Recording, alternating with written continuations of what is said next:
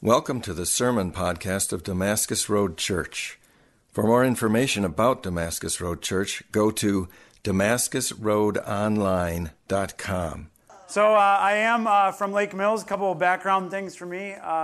We are been in Lake Mills for 12 years. My wife and I have 4 kids, and ministry is really good. I was just thinking that as I was driving over here, that God is way more gracious and generous to me than I deserve.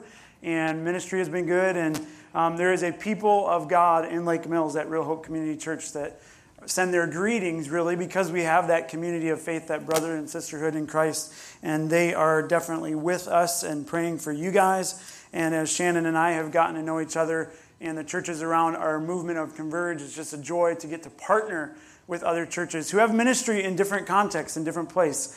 Madison is a way different place than Lake Mills, but people still need to hear the gospel, amen?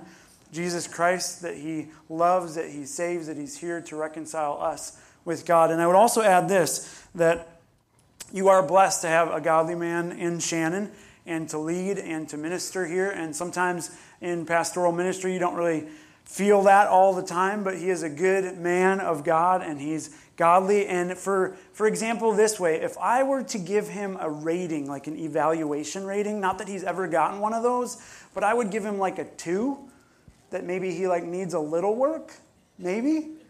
And maybe he could earn a 5, like you're doing way above and beyond. I listen to his messages all the time. I did. I wanted to really understand what you guys have been talking about. So I would give him a little higher than a 2. I would give you like a 2.5. But we have room to grow. But he's a good man. He's a godly man.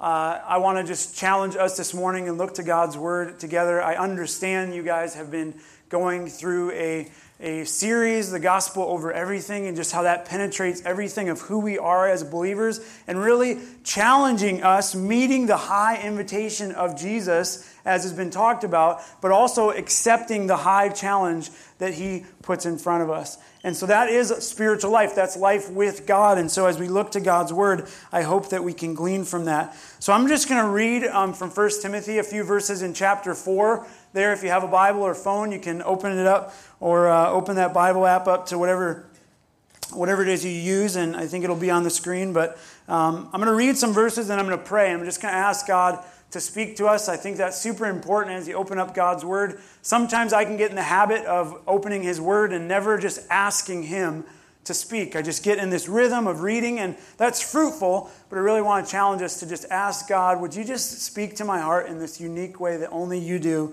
by the power of your Spirit. So I'm going to read 1 Timothy 4, 6 through 9. Timothy was one of Paul's letters, kind of towards the back of the New Testament there. And this is what he says to Timothy. Paul is writing this. He says, "If you put these things before the brothers, you will be a good servant of Christ Jesus, being trained in the words of the faith and of the good doctrine that you have followed.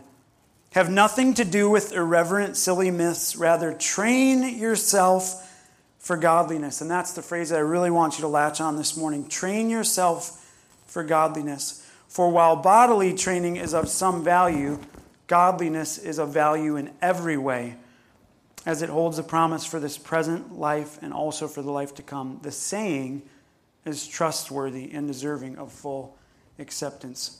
I invite you to pray. If you've never done that, maybe you've listened to 1,000 sermons, maybe you've listened to just one, maybe this is your first one, but when you open up God's Word, just pray. And I'm going to let you just silently say, God, would you just speak to my heart? Would you just clear all that junk, that distraction away and speak to my heart in a way that only you can speak? And then I'll pray for us together. Let's pray.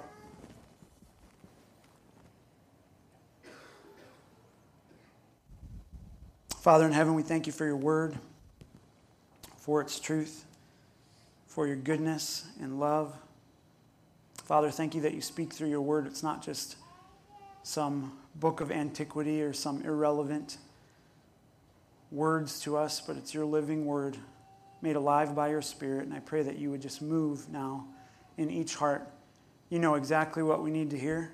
Each person here, you know exactly what words we need to hear. And Father, I do pray that we, myself included, would be open enough to receive them, that we would not be so closed off or so hard-hearted that we wouldn't be able to hear. So soften our hearts, open our ears. We praise you for the life that we find in Jesus. We pray these things in his name. And all God's people said? Amen. So if I asked you what the most rigorous training you have ever been involved in, what would you say to that? The most rigorous training. It could be a work thing, or it could be a week you spent training for this, or in many ways, think of it as physical training. Many of us maybe have gone through spurts. Maybe you say, well, did I come here to get guilted and shamed today? No, maybe you're not in the best of physical shape, but maybe you went through a series of training, whatever that is. I understand that CrossFit was here in Madison this last week, yeah? Think about that kind of training. Those are some of the toughest men and women around to just devote their lives to training like that. That kind of training takes work. Ironman training, I have a friend that just finished training for that. If you ask my friend Jason, he would say that is some of the toughest training, an Ironman event. 3 different events of swimming and cycling and then running. And most people in the Ironman training, their swimming is the weakest. And so he said, I had to really train and hit the pool every morning and just train myself over and over in this way of building stamina so I can compete. But people that know those kind of rigorous training events know that it's tough and it's demanding and it's physically straining and it's mentally straining. And it's not a joke, it's training. That's why it's called training, this repetitive, behavioral, pattern-setting thing about your life. But you know it takes work and it takes commitment and it takes devotion.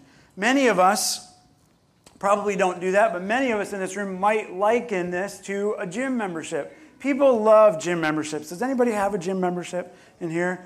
You love gym memberships because gym memberships are you just go when you want to, you do what you want to, but you're in that way you want to get in physical good shape and you want to train. But gym memberships are kind of interesting because it's this high invitation, right? Everybody's welcome to buy a gym membership.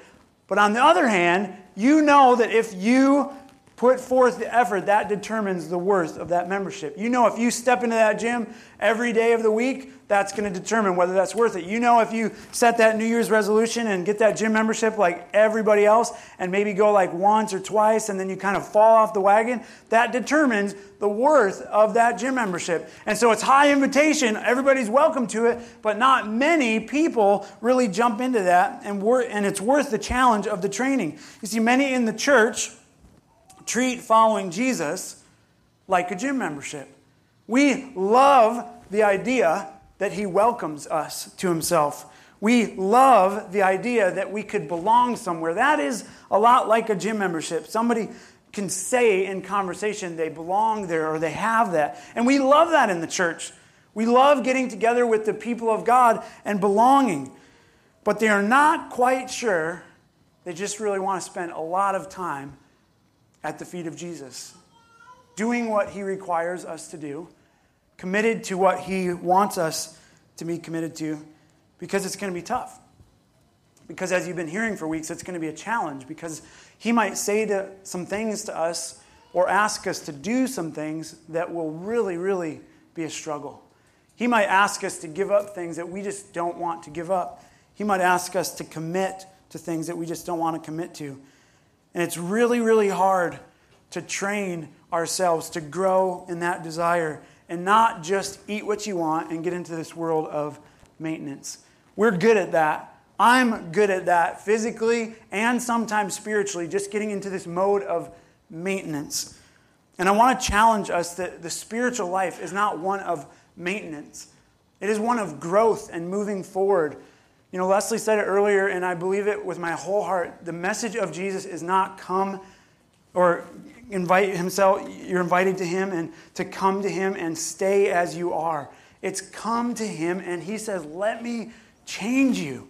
Let me grow you. Let me stretch you. And this morning, I believe Paul is telling Timothy that you really can't maintain a spiritual life. A life following Jesus, you have to train yourself in the way of Jesus, and it's hard work. And so in context, understanding Timothy, this letter that Paul is instructing this young pastor, and he writes Timothy to encourage him and build him up and train him how to be a minister of God and to minister in this church and to lead. And he's exhorting him that it's crucial, this spiritual training, and even more valuable, as we read in the text, than physical training. He says physical training is good. Don't get me wrong. It has value. It's good to take care of your bodies, the temple of the Holy Spirit. It's one of the ways you worship God. And maybe you've heard it said this way, cleanliness is close to... That's not actually in the Bible, but it is true. John Wesley preached a sermon and people kind of just associated. There's so many things that aren't actually in the Bible, but that is one that became famous. And what he meant, it wasn't a bad thing, was that cleanliness, living a pure life on the outside, was right next to living a holy and disciplined life on the inside. The motive was right, that we should take care of the outside of the cup, as Jesus would have spoken about with the Pharisees, challenging them, saying they look good on the outside, but their inside is just dirty and filthy. He's saying both. John Wesley is saying it's good to have the outside of the cup look good and to train and to be cognizant of that. But he said everything flows from your heart, what's inside. Jesus made quite clear that the testimony that comes of who you are as a Christ follower really flows from deep inside of you. What is in your heart as you take care of your soul? Jerry Bridges, famous author, Pursuit of Godliness, a lot of stuff. He said it this way, and I think it's really encompassing. He says, are we, the church, training ourselves only in Christian activity, as good as that may be, or are we training ourselves first of all in godliness? The church is really good at Christian activity. We just are. Some churches are way better at that than others, programming themselves and meeting together, but nothing is ever deep in the training of godliness. And so it's a challenge there. The same idea of a gym membership. The church is good at just belonging, but are we growing first in godliness? Now, to understand this rightly, we have to know what godliness is. Godliness is holiness in the New Testament is a better way to understand that. If you know holy, right living, being pure, and the word godly or godliness is used 15 times in the New Testament, 9 of them coming from this letter from Paul to Timothy. Another way that we could define godliness, or maybe a better way that you and I could understand, is just this phrase, devoted to God. That's what Paul was saying to Timothy. I want you to train yourself in being devoted to God. Godliness is more than Christian character. It's a character that springs only from a devotion to God. So godliness equals devotion to God. When Paul is asking Timothy, I want you to train yourself in godliness, he's saying, I want you to train yourself to be devoted to God. He doesn't just say, I want you to just be devoted to God. A lot of times in the church we do that as leaders. We say, I just want you to do this, or I just want you to follow Jesus. And you say, well, how? I don't know. And so Paul is saying, I want you to train yourself, and I'm going to show you how you can do that. He says, it's key to note, though, that he says, I want you to train yourself. You see, that's another thing as we begin in here. It's not for others to train him forever. To move him, Timothy, from spiritual milk to solid food. That's what the Bible talks about being mature. Now, Paul poured into him, don't get me wrong. And it's great to have a mentor and a discipler and somebody who comes alongside you. I've had several in my life who have just poured into me. But many in the church, and it's a sickness of the North American church, I think in particular, expect others to continually feed them. One of my great desires in our church at Real Hope Community Church in Lake Mills is that we create self-feeding people. What do I mean by that? People that can read the Word of God and teach it to others, people that are consuming and taking in, and they don't rely on me from Sunday to Sunday to teach them, to feed them. And I would even go so far to this, as I've been in ministry for a relatively good amount of time, one of the things that probably drives me most crazy when I hear it, and I would challenge you as a church, never say this to one of your pastors or elders. I sometimes people have come up to me and they just said this about our church or another church. They said, you know what? I'm just not getting fed. Like, if you want to make me, I don't get mad about a lot of stuff, but if you want to make me really mad, come up to me after this service and say that. I'll never get asked to come here again. I hate that. I hate that because what people are saying is, you know what? I don't know if I'm really getting fed here. And my response is generally, do you actually ever show up at the table with your fork in hand? Is that what you do? Or do you just come expecting for other people to just do this thing for you? To follow Jesus on your behalf? Is that what you expect? Or do you put yourself in an environment where you show up to the table hungry for the Word of God and what Jesus wants to do in your life, and you sit there with fork in hand saying, feed me. I want to learn, and I'm just going to do this thing. I'm not going to be good at it. I just love that line in that song, if grace was an ocean. God's grace is so good. We're not good at this stuff.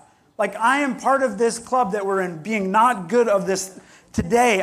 We're not. And God is gracious, because if our attitude is of that we want to come and sit at the table, He just says, I'll just show you my grace. But you have to desire me. That's the call that Jesus made. I want you to follow me, but you have to just be devoted to that. And Paul is saying, Timothy, train yourself in that. Be responsible for yourself in the discipline of that training.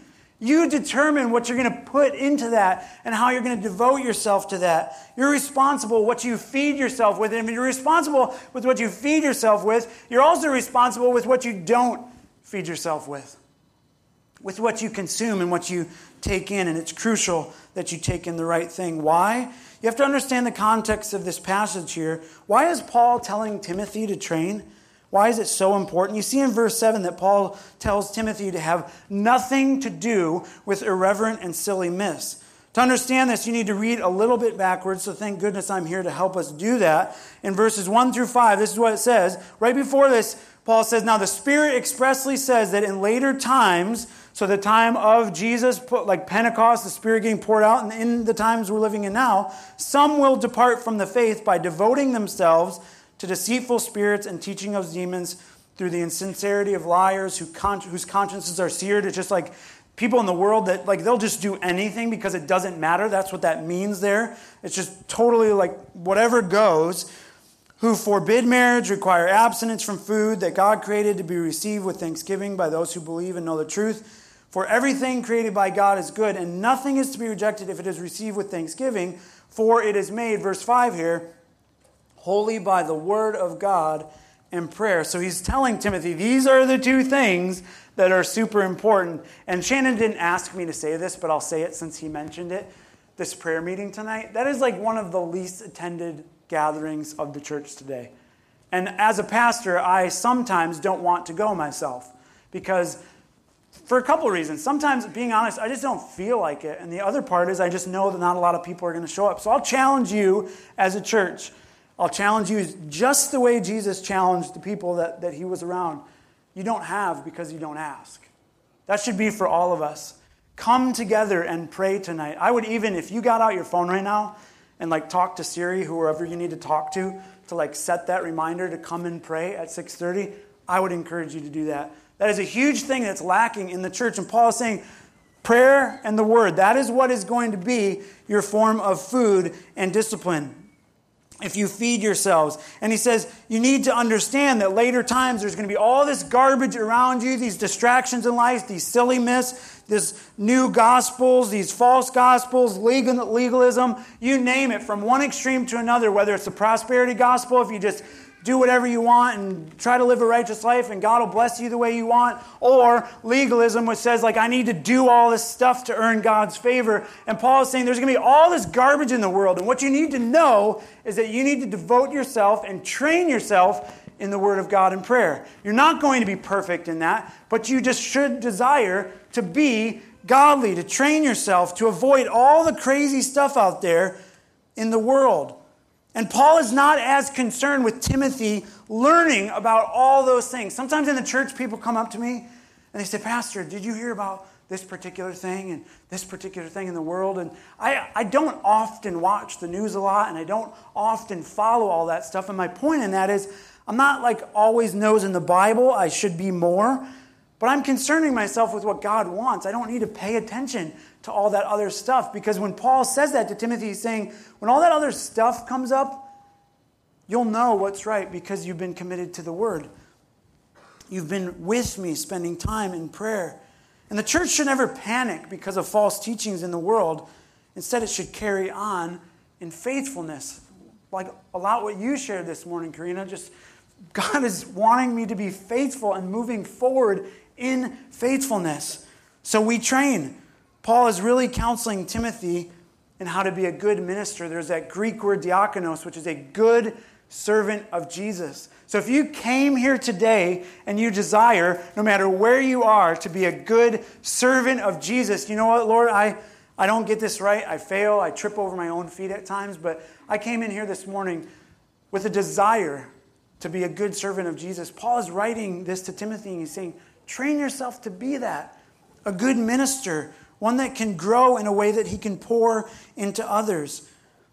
Now, we said that godliness was a devotion to God. And I think you have this image back there, this triangle image. I want to show you something as you look at this. This is a super simple image. This devotion to God. If you're going to train yourself in godliness, and I want to work my way around this triangle briefly, that there's really 3 parts of how you can do this. And if an Ironman is a physical event, then this, in this spiritual way, this training, is these 3 events that you need to possess. And so as I move through them, think about each one in the way of your spiritual life. Do I do this? Am I committed to Christ in this way? The first one is the fear of God. Do you have a reverence and fear of God in your life? Is that displayed in a way that says godly people are God-fearing people?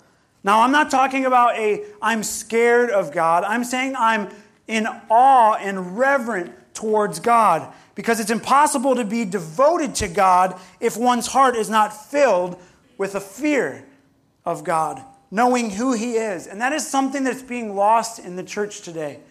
People come in to God's presence in some flippant way, like it's just an easy kind of whatever God's going to just invite. And there's no awe of who He is and His majesty.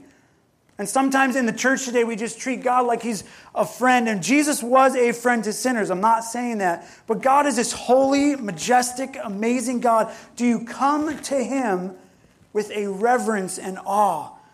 God always has desired for people to fear Him in His power and greatness. In fact, in Jeremiah 32:40, it reads this. This is God saying, I will make them with them an everlasting covenant, that I will not turn away from doing good to them. And this is what He says. And I will put the fear of me in their hearts, that they may not turn from me. God says, I will put the fear of me in their hearts, not in a scared way, but in a way that they know who I am and how serious I am. You see, so many people in the church are drawn to Jesus. And that's a good thing. That's a great thing, because Jesus Himself is attractive. But many just like this picture. Just close your eyes, and people love the brown-haired, bearded, blue-eyed Jesus. You know, the one with the white robe and the blue sash. The one that just has His hand on little kids' heads. And He's just so welcoming. And you want Him to be like that in your life, because you can just do whatever you want. And Jesus is just going to be waiting there with arms. His arms usually aren't out in the picture. He's just sitting there calmly, inviting Himself towards you. And we love that Jesus. He's so gracious. He looks at us on the wall in the living room. And we don't really want Him to look into our hearts, but we just always know He's going to be there for us. And we love the welcomeness of Jesus. And that is who He is. I'm not saying that He's not a Jesus that invites. He has a high invitation. But Jesus was super clear about one message. He was there to bring salvation. And it was salvation from what? It was from the wrath of God on sinners. That's what He was there to do. He was love, He was grace, He was all of those things, but He was very clear, I'm here to save you from the wrath of God, from who God is in His holiness because of your sin, and I'm that way, and you need to repent of your sin and your pride that led to all this brokenness and chaos in your life, that I am that way to a holy God. I bridge that gulf. God is love and mercy, but He's also justice and wrath. And the goal here of Jesus is to reconcile that through His love.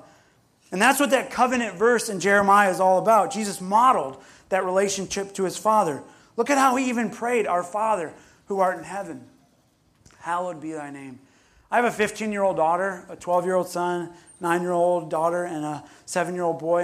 And as the years have gone, I've watched my kids. They know we want to pray and teach them how to develop spiritual disciplines. But my daughter's a teenager, and she's not here so I can share this. And she's just in that funk of teenagehood. And sometimes we'll pray, and we'll go around, we'll ask each of them to pray. And she'll roll her eyes at me like she does. And she'll be like, "All right, fine. Dear God, thank you for this food." And I'm just like, "Thanks. Amen." And sometimes I'll look at her and I'll have that moment, all right, I don't want to take that step and be that dad who gives you this bad image of God, but at the same time, I say, "Michaela, who do you think you're talking to? Who are you asking? Is this out of just your dad's making you do this?" She would say, "Yeah, you just asked me to." But I say, sometimes our attitude and our spiritual disciplines are not much different than that. We say, "God, I want you to just work, and would you just bless this?" And it's just real flippant. Do you have a fear of God? Do you know who he is? A holy God. Do you come to him in this way of reverent fear? The truly reverent and God-fearing believer sees God first in his glory and majesty and holiness before he ever sees him in his love and mercy and grace. You see who he is first in that way. Fearing God is wise, Proverbs 1:7 tells us that. And in Job, it says that it leads to repentance when you fear God in that way. So how is that? The second one is this, your desire for God. What does your desire level for God look like in this spiritual training? Desire has to be there. And you know that if you've ever stepped into some physical training program or you're going to go work out, you have to want to do it. You have to put yourself out there and say, "I want to do that." It's one thing to desire it, but it's a whole other thing to do it. And the action itself really shows if desire is there. So you could say, for instance, "I really want to follow Jesus with my whole heart, and I want to just give my life to him, and I want to give my life to serving him." And it's a whole other thing to go and do it then. Or what Paul says, to train yourself in some patterns of doing it. Many of us want to desire God.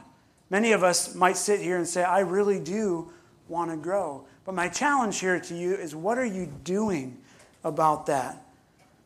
Sometimes we want spiritual growth to just happen. I remember as a young believer, all the way, I looked at other people and said, "Why can't I be like that?" And I just want to have their love for God. And what God was reminding me through this long process of growing me, this takes some time. You can't just look at all the CrossFit guys and say, "Man, I just want a couple tattoos and some muscles, and I'll go do that." That's not going to happen overnight. And sometimes we treat spiritual life like that. "Well, I would do that. I just want this heart." But what are you doing to train yourself in that way? To walk with God is to know God. What are you doing to know him better in your life? Listen to these words from Proverbs 19. "Desire without knowledge is not good, and whoever makes haste with his feet misses his way." When you desire God, you have to also desire to know him through his word. Proverbs says there, it's not good when you desire something like that without knowledge. My 12-year-old son, Jeremiah, he is an amazing kid when I watch him want to do something. He's one of these kids, and we have access now through the internet and just all these YouTube videos of all this stuff. When that kid gets an idea in his head, he will research the life out of everything he can find, get his hands on. He fundraised for a football fundraiser, and so what does this kid do? He hops on fundraising tips. And he reads all this stuff, and he knows it. And the kid raises thousands of dollars. This kid, it doesn't matter if it's paper airplanes, you name it. He builds stuff, and he just desires to soak up all this knowledge. That's what he is. And I look at him, and he's this kid that when he sets his mind to something, he's going to intake all this information to get there. Do we live like that spiritually? I want to know God in this way that I just want to fill my heart, my mind, my soul, with everything of who he is. I want to just know him better and better. There's a saying about maturity and following Jesus that if you are really mature in Christ, you know that you're not really mature yet. A lot of people say that. If you have some Bible-believing Christians that tote around and say, "I'm super mature," and I usually walk up to them and say, The fact that you said that is probably a good indicator that you have a little ways to go yet. But most of us who are maturing know, man, the closer I get, I say to my end or the walking with Jesus over a long haul, the more I look at myself and just go, man, God is so gracious with me. I have so much to learn. And that's what Paul is challenging Timothy with. He says you need to grow into that maturity where you start eating the solid food that will build this discernment. But you have so much room to grow. In Hebrews 5, he says, solid food is for the mature, for those who have their powers of discernment trained by constant practice to distinguish good and evil. He says, Timothy, train yourself. Keep eating of this food. Keep walking with Jesus and taking your commitment level in this challenge to a whole new level. And more will you have trained yourself to know what is good and bad for you. And you'll get more disciplined and more focused on who Jesus is as you follow him, and you'll mature. And the more you mature, the more you'll see how holy God is and how sinful you are, and your dependence for him will just grow leaps and bounds. So I challenge you, how are you doing with your fear of God, and how are you doing in your desire to know God? And then finally this, how do you love God? We just sang about that, how he loves us, but how is your love for God? That's best expressed, and I know you talked about this a couple weeks ago, your worship. Only the godly man or woman can truly appreciate the love of God. Why? Because you see clearly the infinite gap between a holy God and a sinful creature. And you see that love bridged in the person of Jesus. 1 John stuff, anyone who does not love does not know God, because God is love. The love of God has no meaning apart from the cross of Calvary. A godly person sees what God has done in delivering his Son for us, for our sin. You see yourself in shame, you see God as holy, and you say, God would do that for me? A truly godly person never forgets that Christ came into the world to save sinners, of whom I'm the worst. Apart from Christ, I can do nothing. I am nothing. But God is different. He's love. And his invitation is super high for us in that. Romans 5:8, while we were still sinners. Many of us come and try to polish up our act to God. And Jesus says, you were still sinners and I came to you. That's who I died for. And how much can we then appreciate God and his deep love for us? And it's conditioned, if you will, it's conditioned by our desire and fear of him. As we train ourselves, we understand God's love. It's conditioned by how much we fear him, how much we see that gap. And as you grow in faith, you understand God loves me despite the yuckiness of me and of who he is. As I get to know God more and more, I learn of his character. And then I look at myself and, why does he even love me? Why does he even care about me? And my love for him grows in that as I see how he meets and closes this gap in his Son Jesus. The more that we gaze upon the majesty and holiness and revere and worship him in his magnificence and understand who he is, the more we're gripped by the love that he has for us. And that's a love for sinners that overwhelmed and compelled and controlled. And Paul made this reference in 1 Corinthians. It was the love of Christ that compelled him or trained him or conditioned him towards a greater devotion. A love that motivated him towards a deeper love through giving his life to the gospel. And loving God is worship. It leads to sacrifice and obedience and pleasing him and walking with him daily and knowing Jesus personally. All of that high invitation stuff met with that high challenge that Jesus is going to challenge us in life.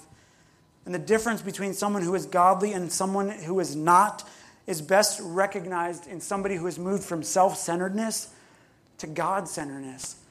Like, I'm going to give my whole life all into this stuff. In other words, someone might say before they knew Christ, you know what, I had no room for God in my life, my thoughts, and you slowly start to see God take over those areas in lordship of your life, of the way you think, of the things you give your time to. And maybe those things don't always change. Maybe you're so committed to like physical activity, God starts to challenge your heart, like, are you doing this for my glory? Or what could you be doing with these gifts that I've given you? Someone that moves from a self-centeredness to those who say this in Psalm 16:8, I have set the Lord always before me. Because he is at my right hand, I will not be shaken. So as we close, I'll ask you these questions. How do I train? What do I need? I'd be a terrible preacher if I didn't say, go and do this. How do I do this? 1 Timothy 4 gives us that clue when I talked about highlighting the word and prayer in the believer's life. And I'm just going to fly through this list for time, but let me show you just real briefly what the Word of God does for you in your life when you intake it. I'm going to give a bunch of scripture references. You're not going to remember them all. It's no big deal. In 2 Timothy 3, it's profitable for teaching and correcting and training. In Hebrews 4, it cuts through your heart and discerns your motive. In Psalm 119, it keeps your lives pure from sin when you have the Bible in your heart. In Psalm 118, it also gives us a direction. In John 17, it sanctifies you. In Isaiah 55, it accomplishes its purpose. In James 1, it saves your soul. In 1 John, it reveals Jesus and completes our joy. It is crucial that you grow in the knowledge of God's Word. So how are you doing that? Hosea 4 tells us that if you don't do that, it will lead to all kinds of sin and failings in following Jesus. And you have to train yourself in growing in it. And as you do that, here's the marvelous thing. If you ever want to be a missional, evangelical, I want to tell others about Jesus, here's the marvelous thing. As you grow in this, people will actually see who Jesus is, and you won't even be after that. As you grow in godliness, Hebrews 12 says to strive for holiness, and then he says this, for without it, no one will see the Lord. Like if you try to go impress others with Jesus, like without yourself first desiring and fearing and loving him, you'll just miss. Our desire should be to train ourselves in godliness, to go out in the world. People see who we are, and the glory is not for us, but they see the Lord working in our life. So, Damascus Road, it is time to train yourself in godliness, to accept the challenge, to start working out, to train for the spiritual Ironman, and it takes a lifetime. The reward is on the day you meet Jesus, the day you cross the finish line. So what do you do when you walk out these doors today? Let me suggest simple things.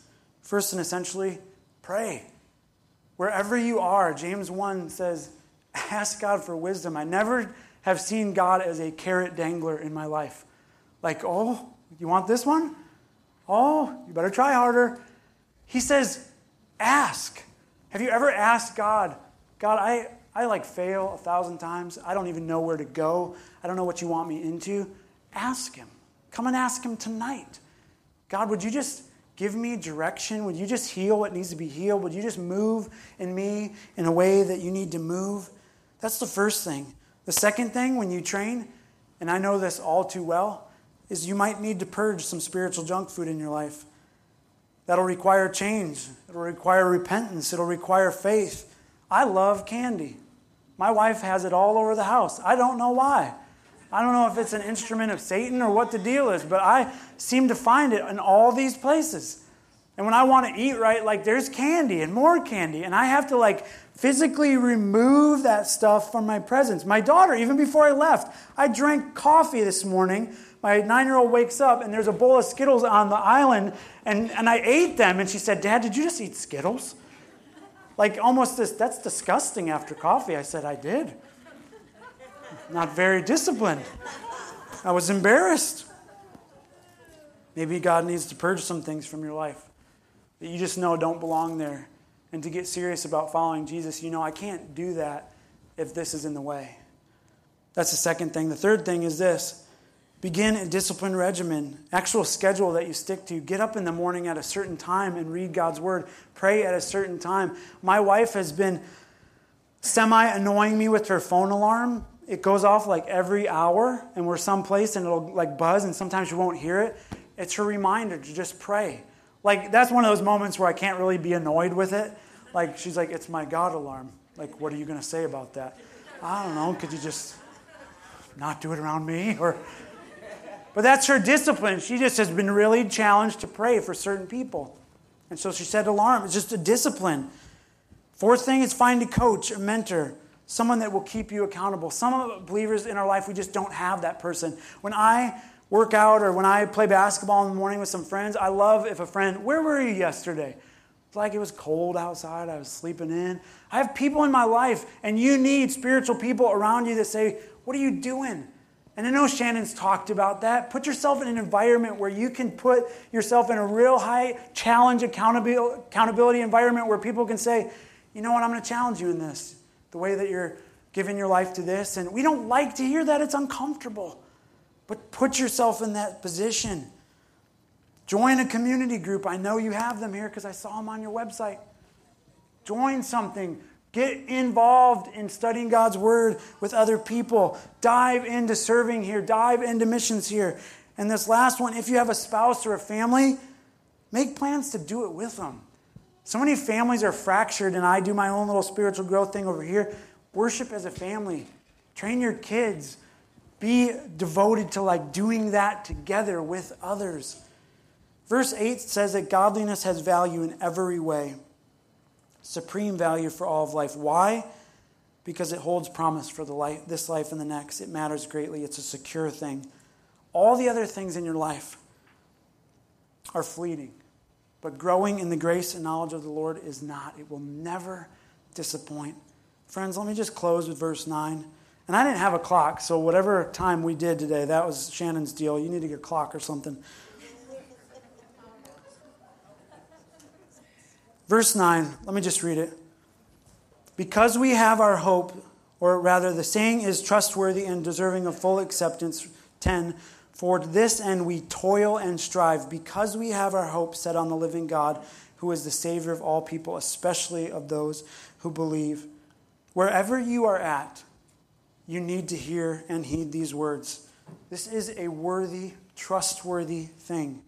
You can trust God at His word today in training you in godliness. That alone will bring delight to your soul.